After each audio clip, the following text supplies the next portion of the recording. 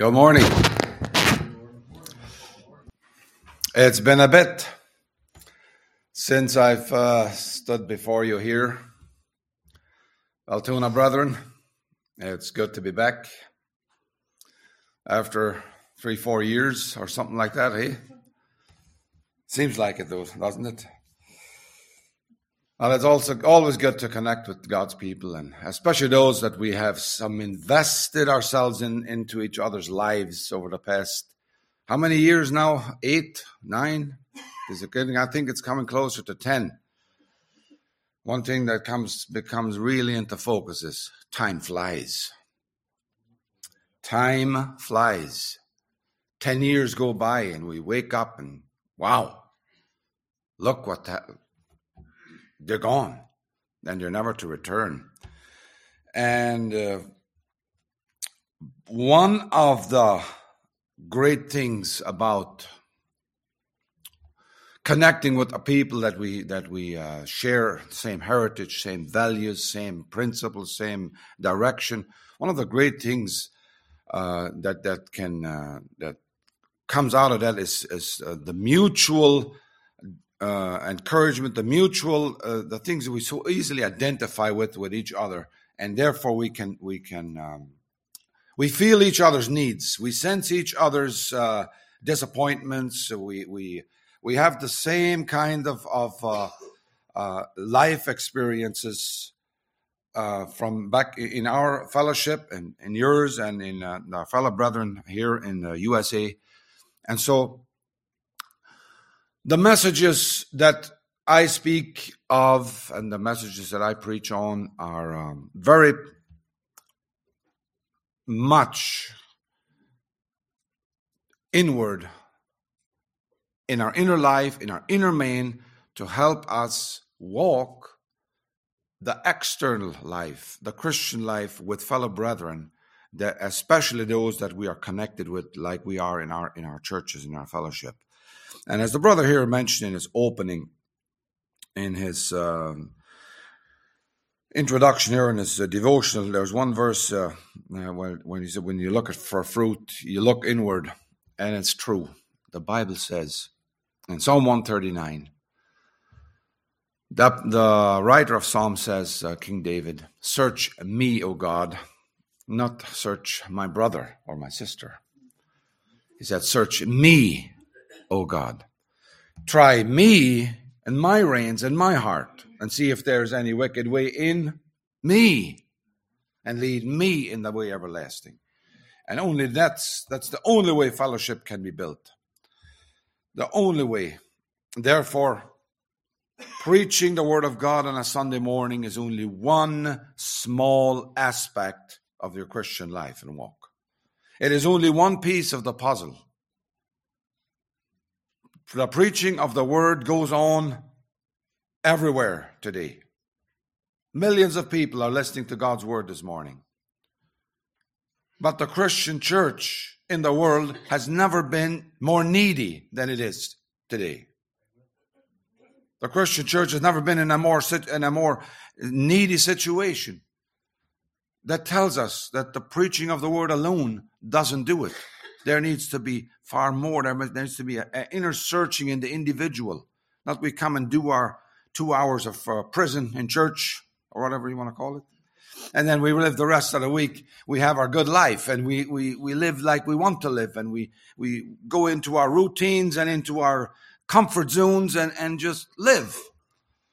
That's never going to change society. That's never going to change the world. It's as God's people say, search me, O God.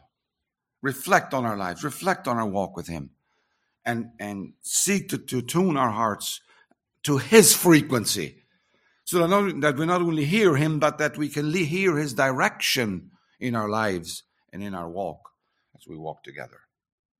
And that's what I want to do when I speak the word, Lord. When I speak God's word to the family of God, I long to bring a message that resonates with what you're going through, what you're facing at this hour.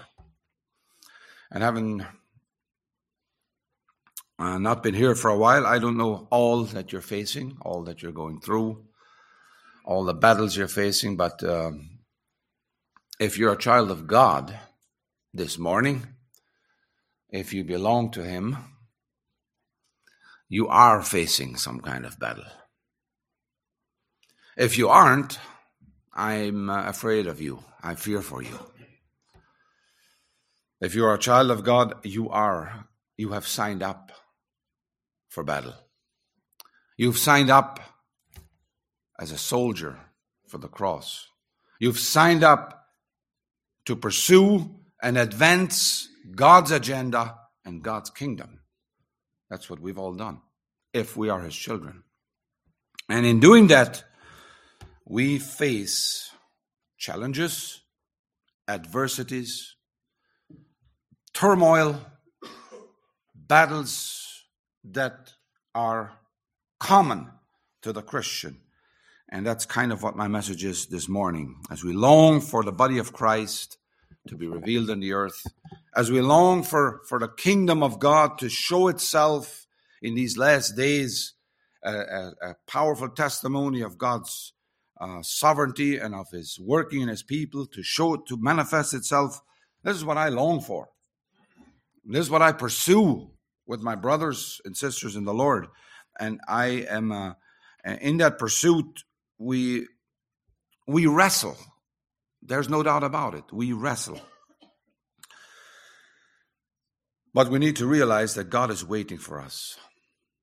He is waiting for us. We can talk all day long that we should trust God and lean on Him for support and strength. But the flip side is, can God trust you? Can God trust you as His child, that He can put some weight on you and give some responsibility to us to help with His agenda? Because we are His hands and feet down here. We are His people and the sheep of His pasture.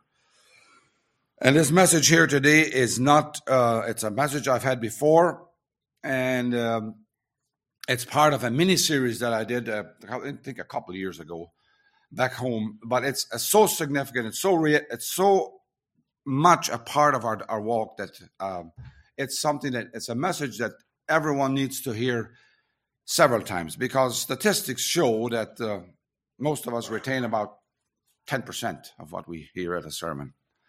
So we need to preach a message about 10 times, and we're getting getting close. So if you've heard this message before, you'll hear it again today in some form. But this message that I have here this morning is it's part of a two-part series, and I'll say the title of both messages, but we're just going to discuss the first and most important part that leads up to the second one. And the first one is 4 ways that God's people respond to adversity. There are 4 ways we as God's people respond to adversity. And the second message of this one is called Dark Times Last Only as Long as Necessary in our lives for God to accomplish His purpose in us. That's the second part of the message, but we'll focus on the first one today. So no matter how spiritual we are, no matter how much we know, no matter how smart or intelligent we think we are, or believe all the right doctrines, say all the right things, I'll tell you one thing this morning: our faith in Jesus Christ will be tested, and it needs to be tested. As gold tried in the fire, so our faith in Him will be tested, and God does it.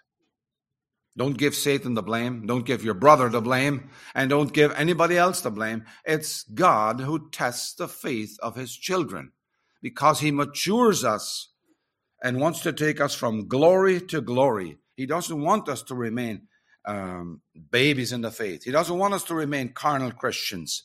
He wants us to develop into spiritual giants that are more than conquerors through Him who loved us.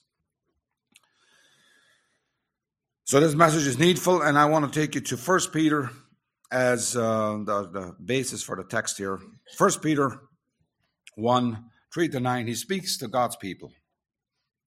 Speaking to us, I love this passage here, 1 Peter 1, 3-9, where he says, "Blessed be God and the Father of our Lord Jesus Christ."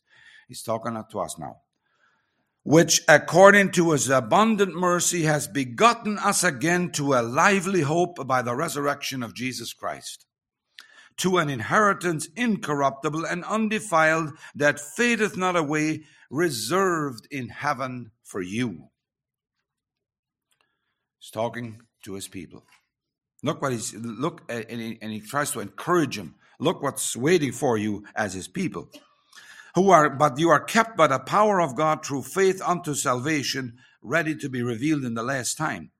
And in this we greatly rejoice, though now for a season, if need be, you are in heaviness through manifold temptations, that the trial of your faith, being much more precious than that of gold that perishes, though it be tried with fire, might be found unto the praise and honor and glory at the appearing of Jesus Christ, whom having not seen you love, and whom though now you have seen him not, yet believing, you rejoice with joy unspeakable and full of glory, receiving the end of your faith, even the salvation of your souls. Peter gives us a beautiful passage here to encourage the Christians. You will, it says, the trial of your faith. He says, if need be, now for a season. I am a Christian now for 20-some years, and every trial that God has put me through, it's not if need be. God puts us through because he needs to put us through it, because we are his children, not to become his children, but because we belong to him. He puts us through because he wants to make a vessel. He is building and shaping a vessel that can bring him glory. And he says here that the trial of your faith is much more precious than gold. The trial of your faith, much more precious than that of gold that perisheth, though it be tried by fire. And it might be found to the praise and honor of our Lord Jesus Christ. Chapter 2, verse 21. We'll read several scriptures here. Chapter 2, verse 21. He goes on to tell the people of God. And that's the story of Christianity. We think that because Jesus Christ suffered for us and died and rose again, now we don't need to. However, if anybody ever believes this message, has believed this message, or has this message been preached to them, that is a false doctrine. That is a doctrine that does not come from the Bible. Here's what the Bible says about sanctification for a Christian. For even hereunto were you called, because Christ suffered for us, leaving us an example that you should follow his steps. Who did no sin, neither was guile found in his mouth, who when he was reviled not again. When he suffered, he threatened not, but committed himself to him who judges righteously, who in his own self bare our sins in his own body on the tree, that we, being dead to sin, should live unto righteousness, by whose stripes we are healed. And then he goes on in chapter 4, verse 1. I think it says verse 1. Yes, for chapter 4 now, verse 1.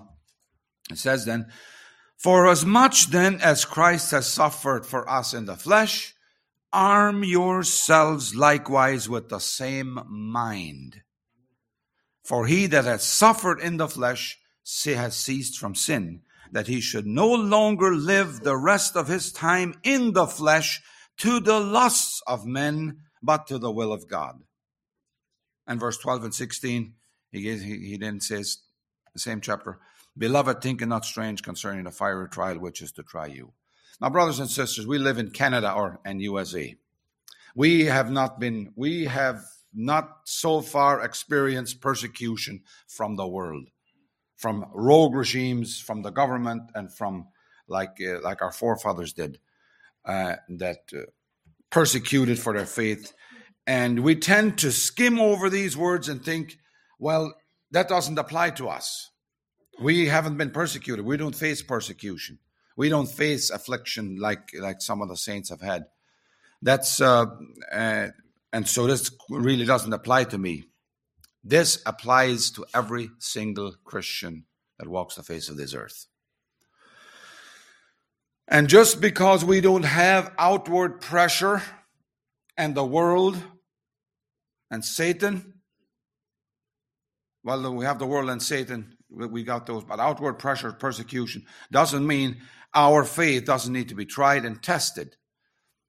There, with God, there is no, God has a toolbox full of methods and ways and means by which he refines, purifies, and builds his children.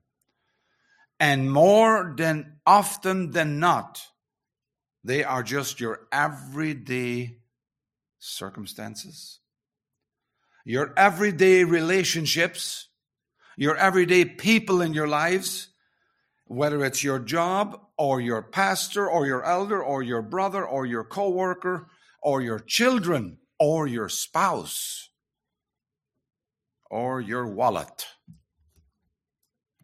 We'll leave that one out for now. But God has a variety of ways in which he builds his people. And the words of Peter here apply directly to every Christian. Okay?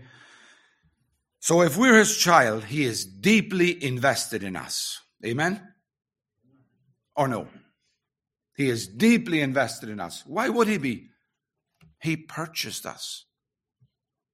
He purchased us with the blood of his own son. You guys, you brothers know, and you sisters, when you purchase something at a high price, you protect it.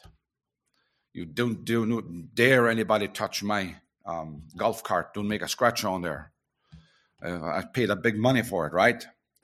We purchase it and we're kind of very protective of it. What do you think God is? He purchased you with his own, with the blood of his son, Jesus. He is invested in you and he cares for us. He loves us deeply and he wants the best for us. But how God gets the best from us and how we want the best is an entirely different story. There's two different viewpoints here. God wants the best for us. We don't know how to get it. And if he only wants the best for us, that relationship needs to be tried by fire. Just as in marriage, real life sets in after the honeymoon. So in a believer, as a new believer, life sets in. The journey with Christ together.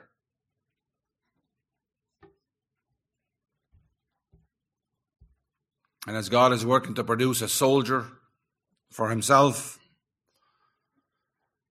we find ourselves chafing at his training school. We find ourselves chafing at his development, at his methods and means and ways to refine and purify us.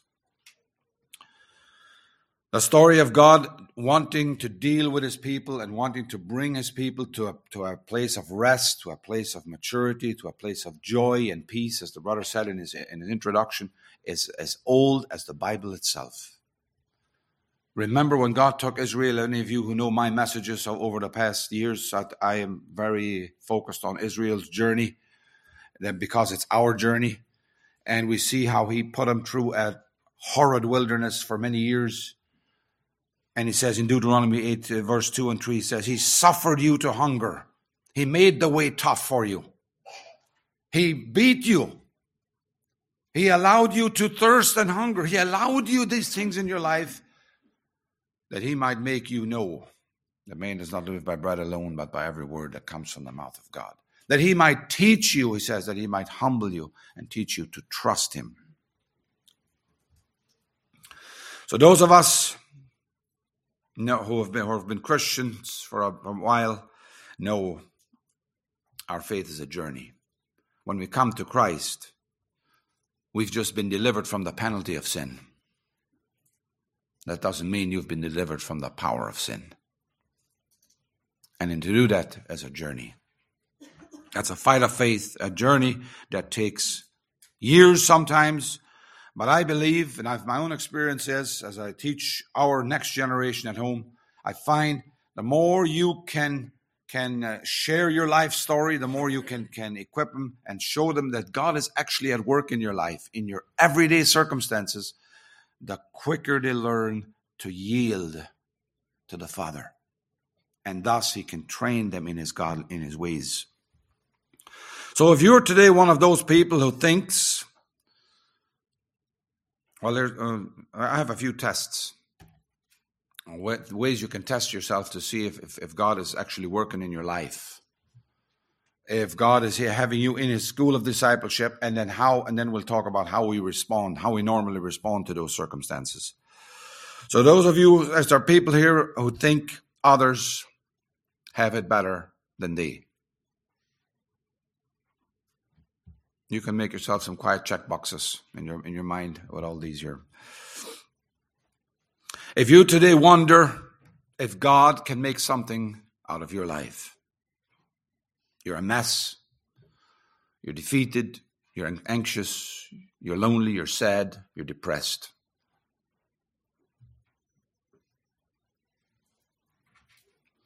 If you're one of those who sees the thorns in life and not the roses, if you're one of those whose lives are dominated by the giants of fear and anxiety, does that characterize your life? Fear and anxiety. You're in God's school of discipleship. Do you see the waves and the roaring sea instead of Jesus, like with Peter?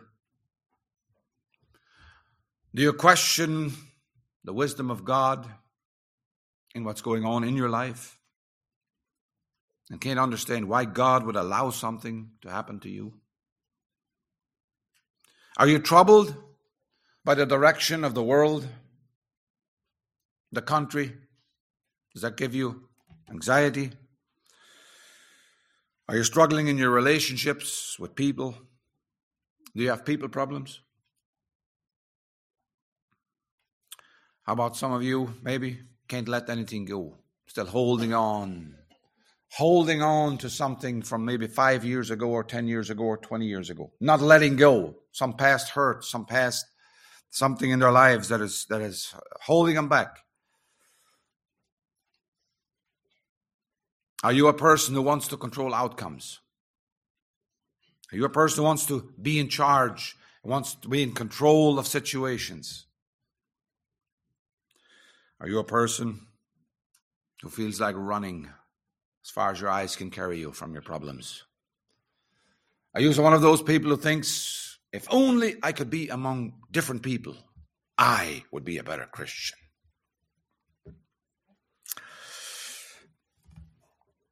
If there's anyone here who feels like God is after them, I'll have you know you're right.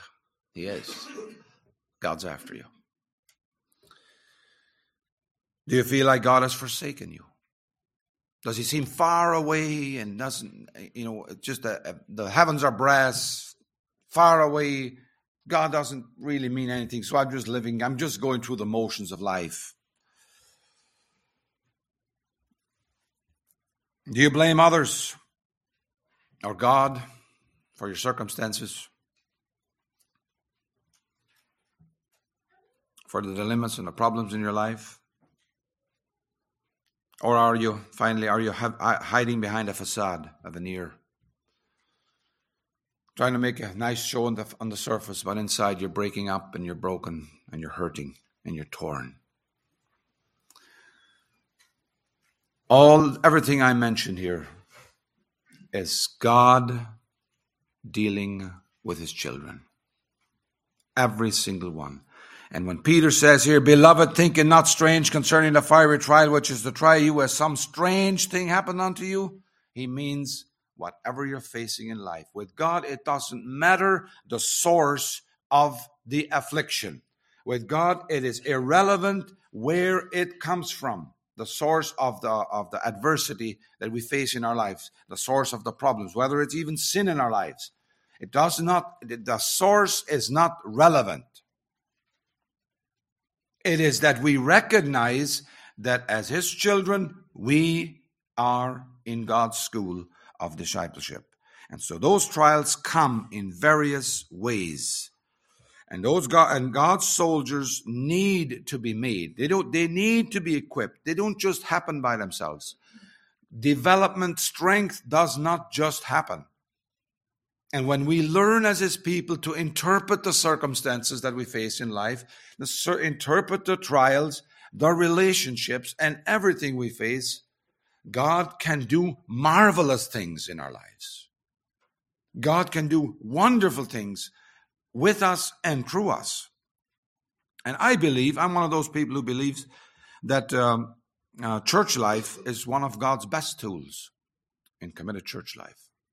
It's one of God's best ways, because when we are in committed relationships, just like in marriage, when you're in committed church relationship, you can't bail out tomorrow. You have to face reality. And more often than not, God is making us face our own hearts. Because it is in the heart of man where all the trouble, all the conflict, all the stress, and all the pain originates. Inside the heart of man. And Christ wants to make us beautiful on the inside. And when he's deeply invested in us, he wants to make sure that you turn out. Like your parents. You want your children to turn out. You're deeply grieved when they don't. You're deeply grieved when you see them going astray. We're deeply grieved when they make these bad decisions. What do you think our Father is? How deeply grieved he is when we make bad decisions. And so he has a ton of ways in which he trials our faith, a ton of ways in which he purifies and strengthens us, and teaches us and trains us. But our problem is how we respond to those times. And there's 4 ways that God's people typically respond to the adversity. 4 ways. And all 4 demonstrate the various stages of development in which we are in as his people. The first one, so there's 4, and I'm just going to read them down, and then we'll go back and do each one separately. The first way we respond is in the flesh, carnally. We resist, rebel, or we run. That's the first one. Resist, rebel, or run. Stage 1. We call them the baby Christians. The second one is resign. You know what resign is? We resign to the realities that we're under. That's the growing Christian. The third one is accept. That's the mature Christian. And I'll leave the fourth one a secret till we get there. So the first one, resist, rebel, or run to life's trials and circumstances. This is our flesh's typical response whenever we face difficulties. We want to bail out. We run from suffering, don't we? You guys have medicine cabinets completely full of pills and stuff that to avoid suffering, avoid pain. And now, I'm not against that, by the way. That's physical.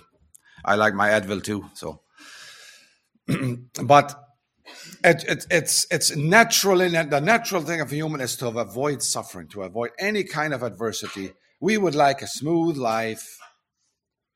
You know, work 5 days a week, go fishing on Saturday, relax on Sunday, and then just kind of just ease through life and just enjoy it. Have you ever heard of a soldier of Christ being made that way?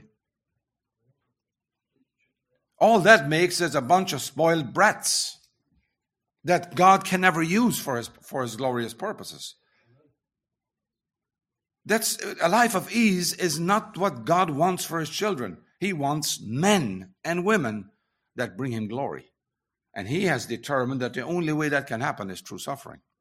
Sorry to burst your bubble. That's the only way God can get glory from a human life is through suffering. Peter warned us of that here.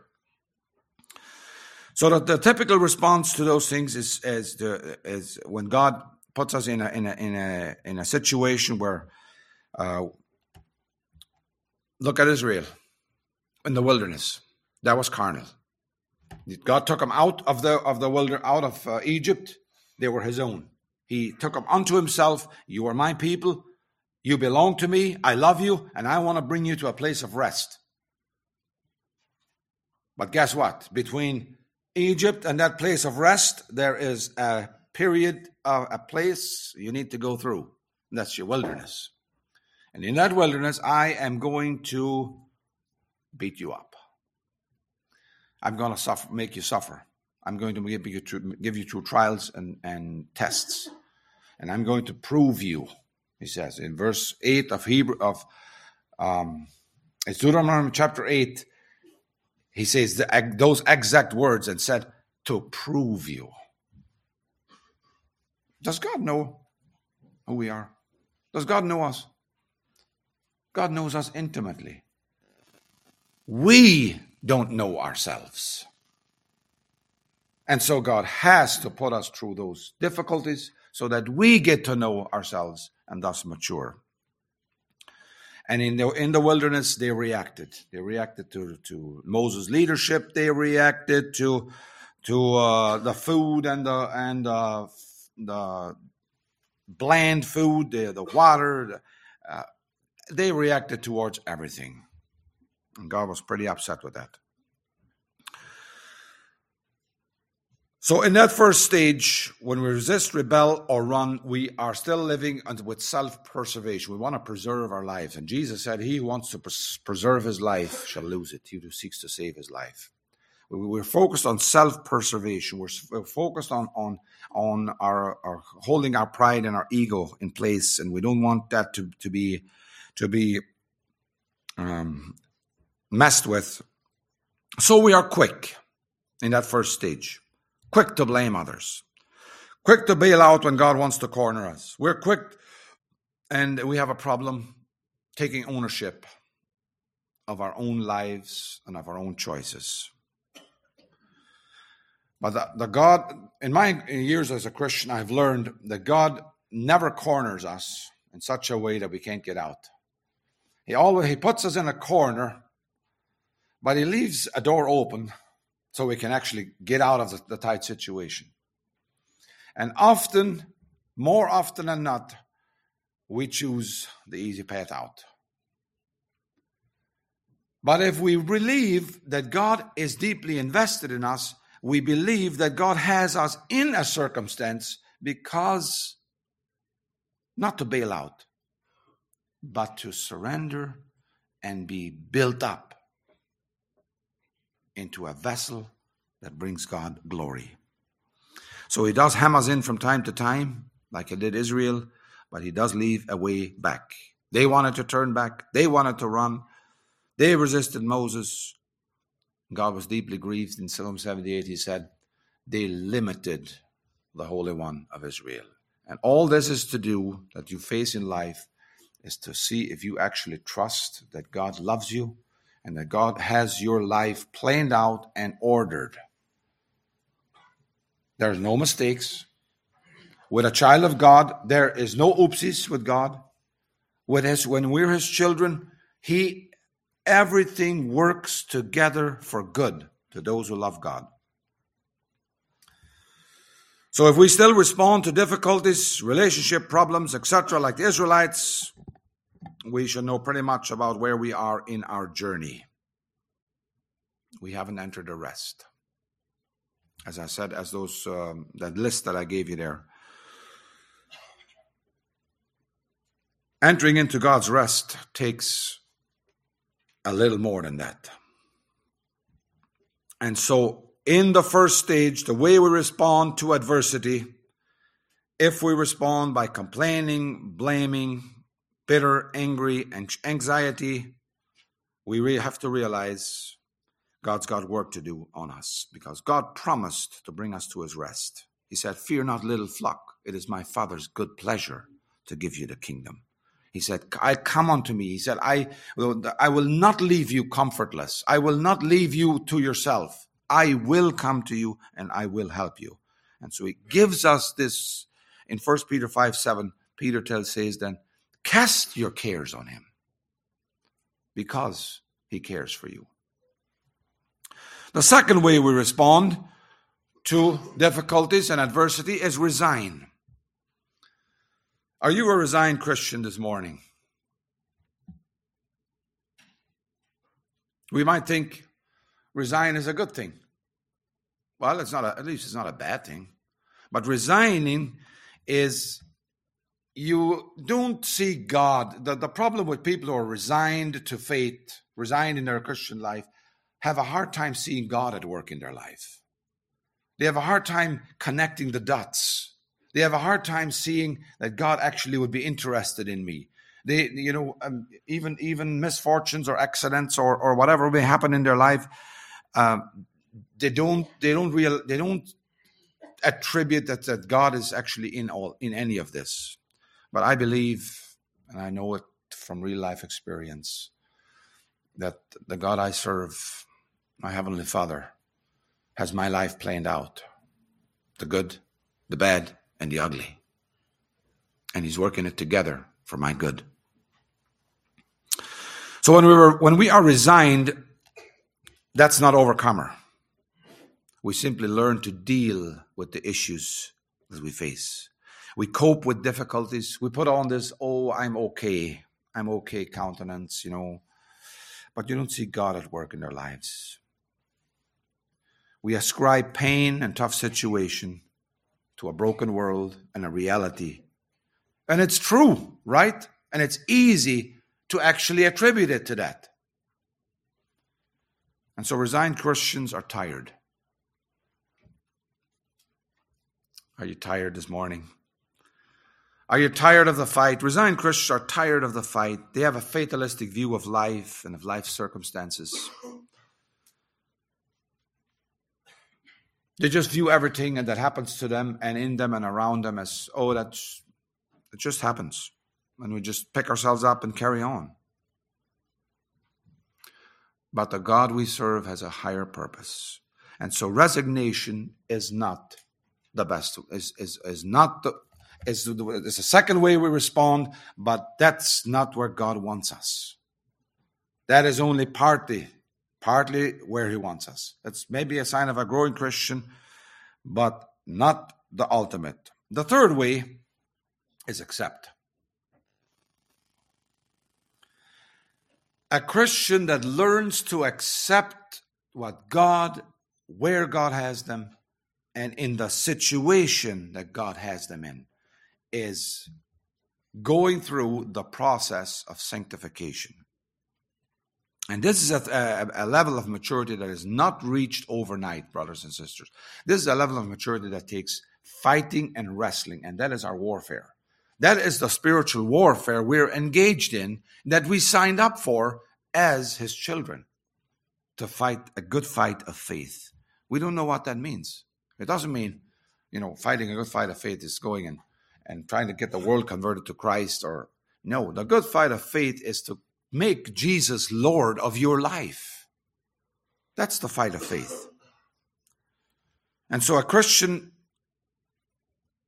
that accepts adversity in his life is someone who knows that Romans 8:28 is true.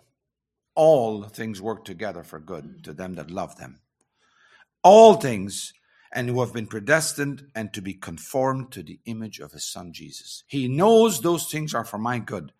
The Bible says in Romans 5, verse 3-5, not only this, but we also rejoice in sufferings, knowing what? That sufferings produce endurance. It does something. And endurance produces character, and that's what God is after. He wants godly character in his children. Not religious character, godly character. Someone who's beautiful on the inside as well as on the outside. And so it produces character, and character produces hope, and hope does not disappoint because the love of God has been poured out in our hearts through the Holy Spirit that is given to us. So God's people who accept the journey God has them on, they don't always understand why. Trust you me, they don't. But they yield themselves to the potter, and they know he's got their best interests at heart. They view people in their lives and circumstances as vessels and tools to produce kingdom fruit in their lives. And they believe that God prepared them for them. That's maturity. They submit to authority, they know it for their own good, and they believe the sovereign God is not unjust, nor is he out to get them. And here's where many people get confused. We think, well, I know God's not out to get me. I know God loves me. I know God wants the best for me. But it's the people. It's the people that I have to deal with. There's no internet today. And in having to deal with that, if it was just me and God, it would be great. But God plants us in brotherhood to transform us. And God gave the people in our lives to bless, to challenge, to rub us, iron sharpens iron, to change us. And as that happens over a period of time, we see beautiful people coming forth. We see people being matured in the faith and in their walk with God. We see vessels that God can use. And God can only use us in proportion, in the same portion to which we learn to surrender to him. And God can only use us to that level.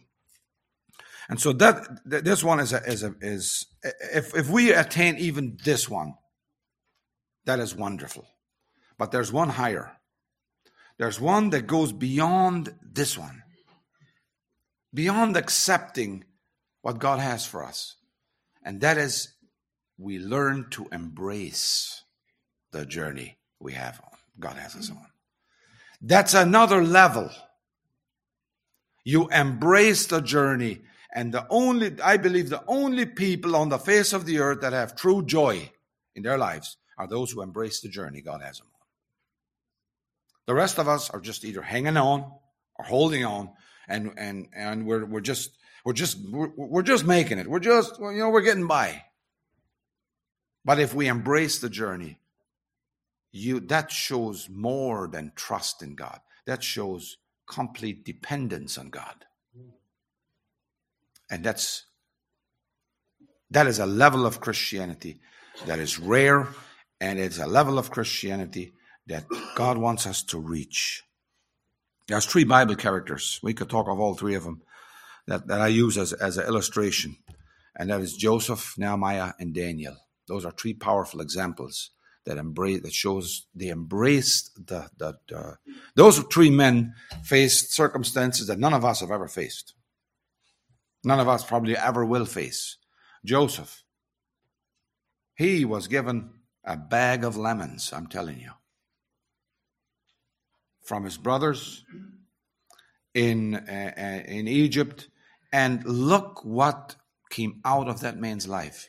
You think he was feeling sorry for himself over there as he was sold as a slave, treated like dirt. Hebrews were absolute dirt to the Egyptians. We know that, right? That's what history tells us.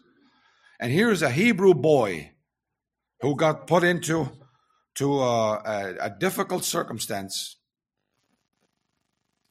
and he didn't complain or blame or pine away or feel sorry for himself, nor did he say, oh, well, I'm out of my father's house, may as well forget about everything and just live. No, the values he was taught, he stood by them, he embraced them. He was given a job in Potiphar's house as a slave, and in no time Potiphar noticed God was blessing his house. And it's not because Joseph was walking around with a long face and just doing the bare necessities. It was because Joseph embraced the journey God had him on and Potiphar noticed, this guy, there's something happening here. Same we can say from Nehemiah. In Nehemiah, there's Nehemiah chapter 2, verses 1 to 3. I should actually read that verse. It's actually pretty beautiful.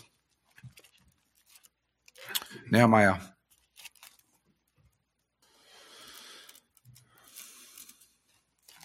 It's in Nehemiah chapter 2.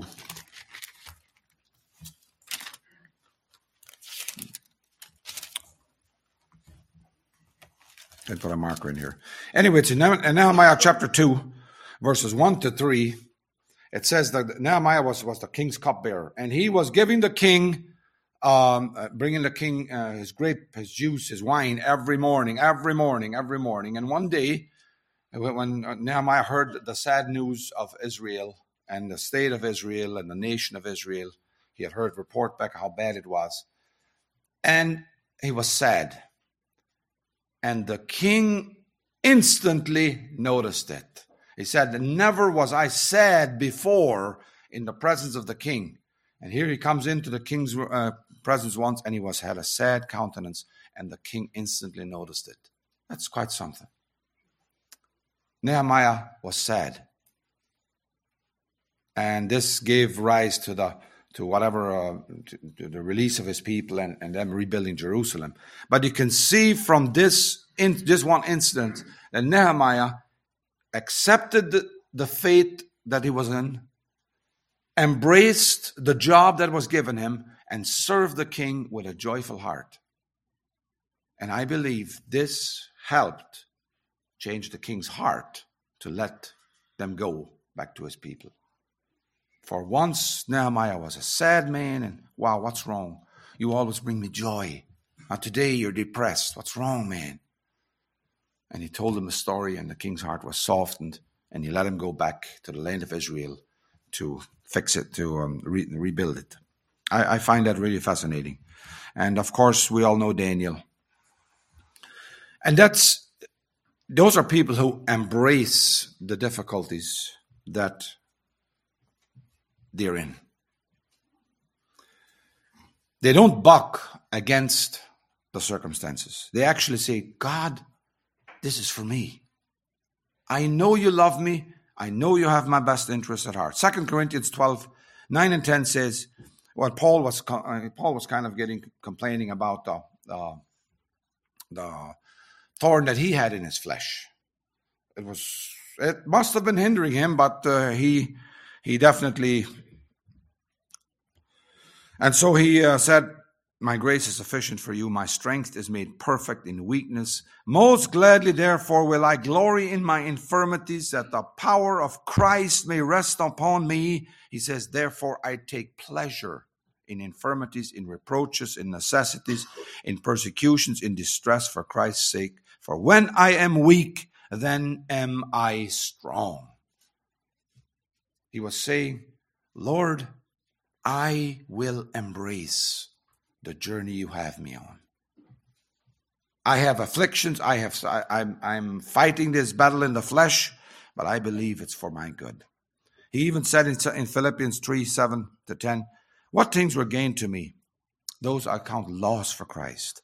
Yea, doubtless, I count all things but loss for the excellency of the knowledge of Christ Jesus my Lord, for whom I have suffered the loss of all things, and count them but dung, that I may win Christ. He was a Christian.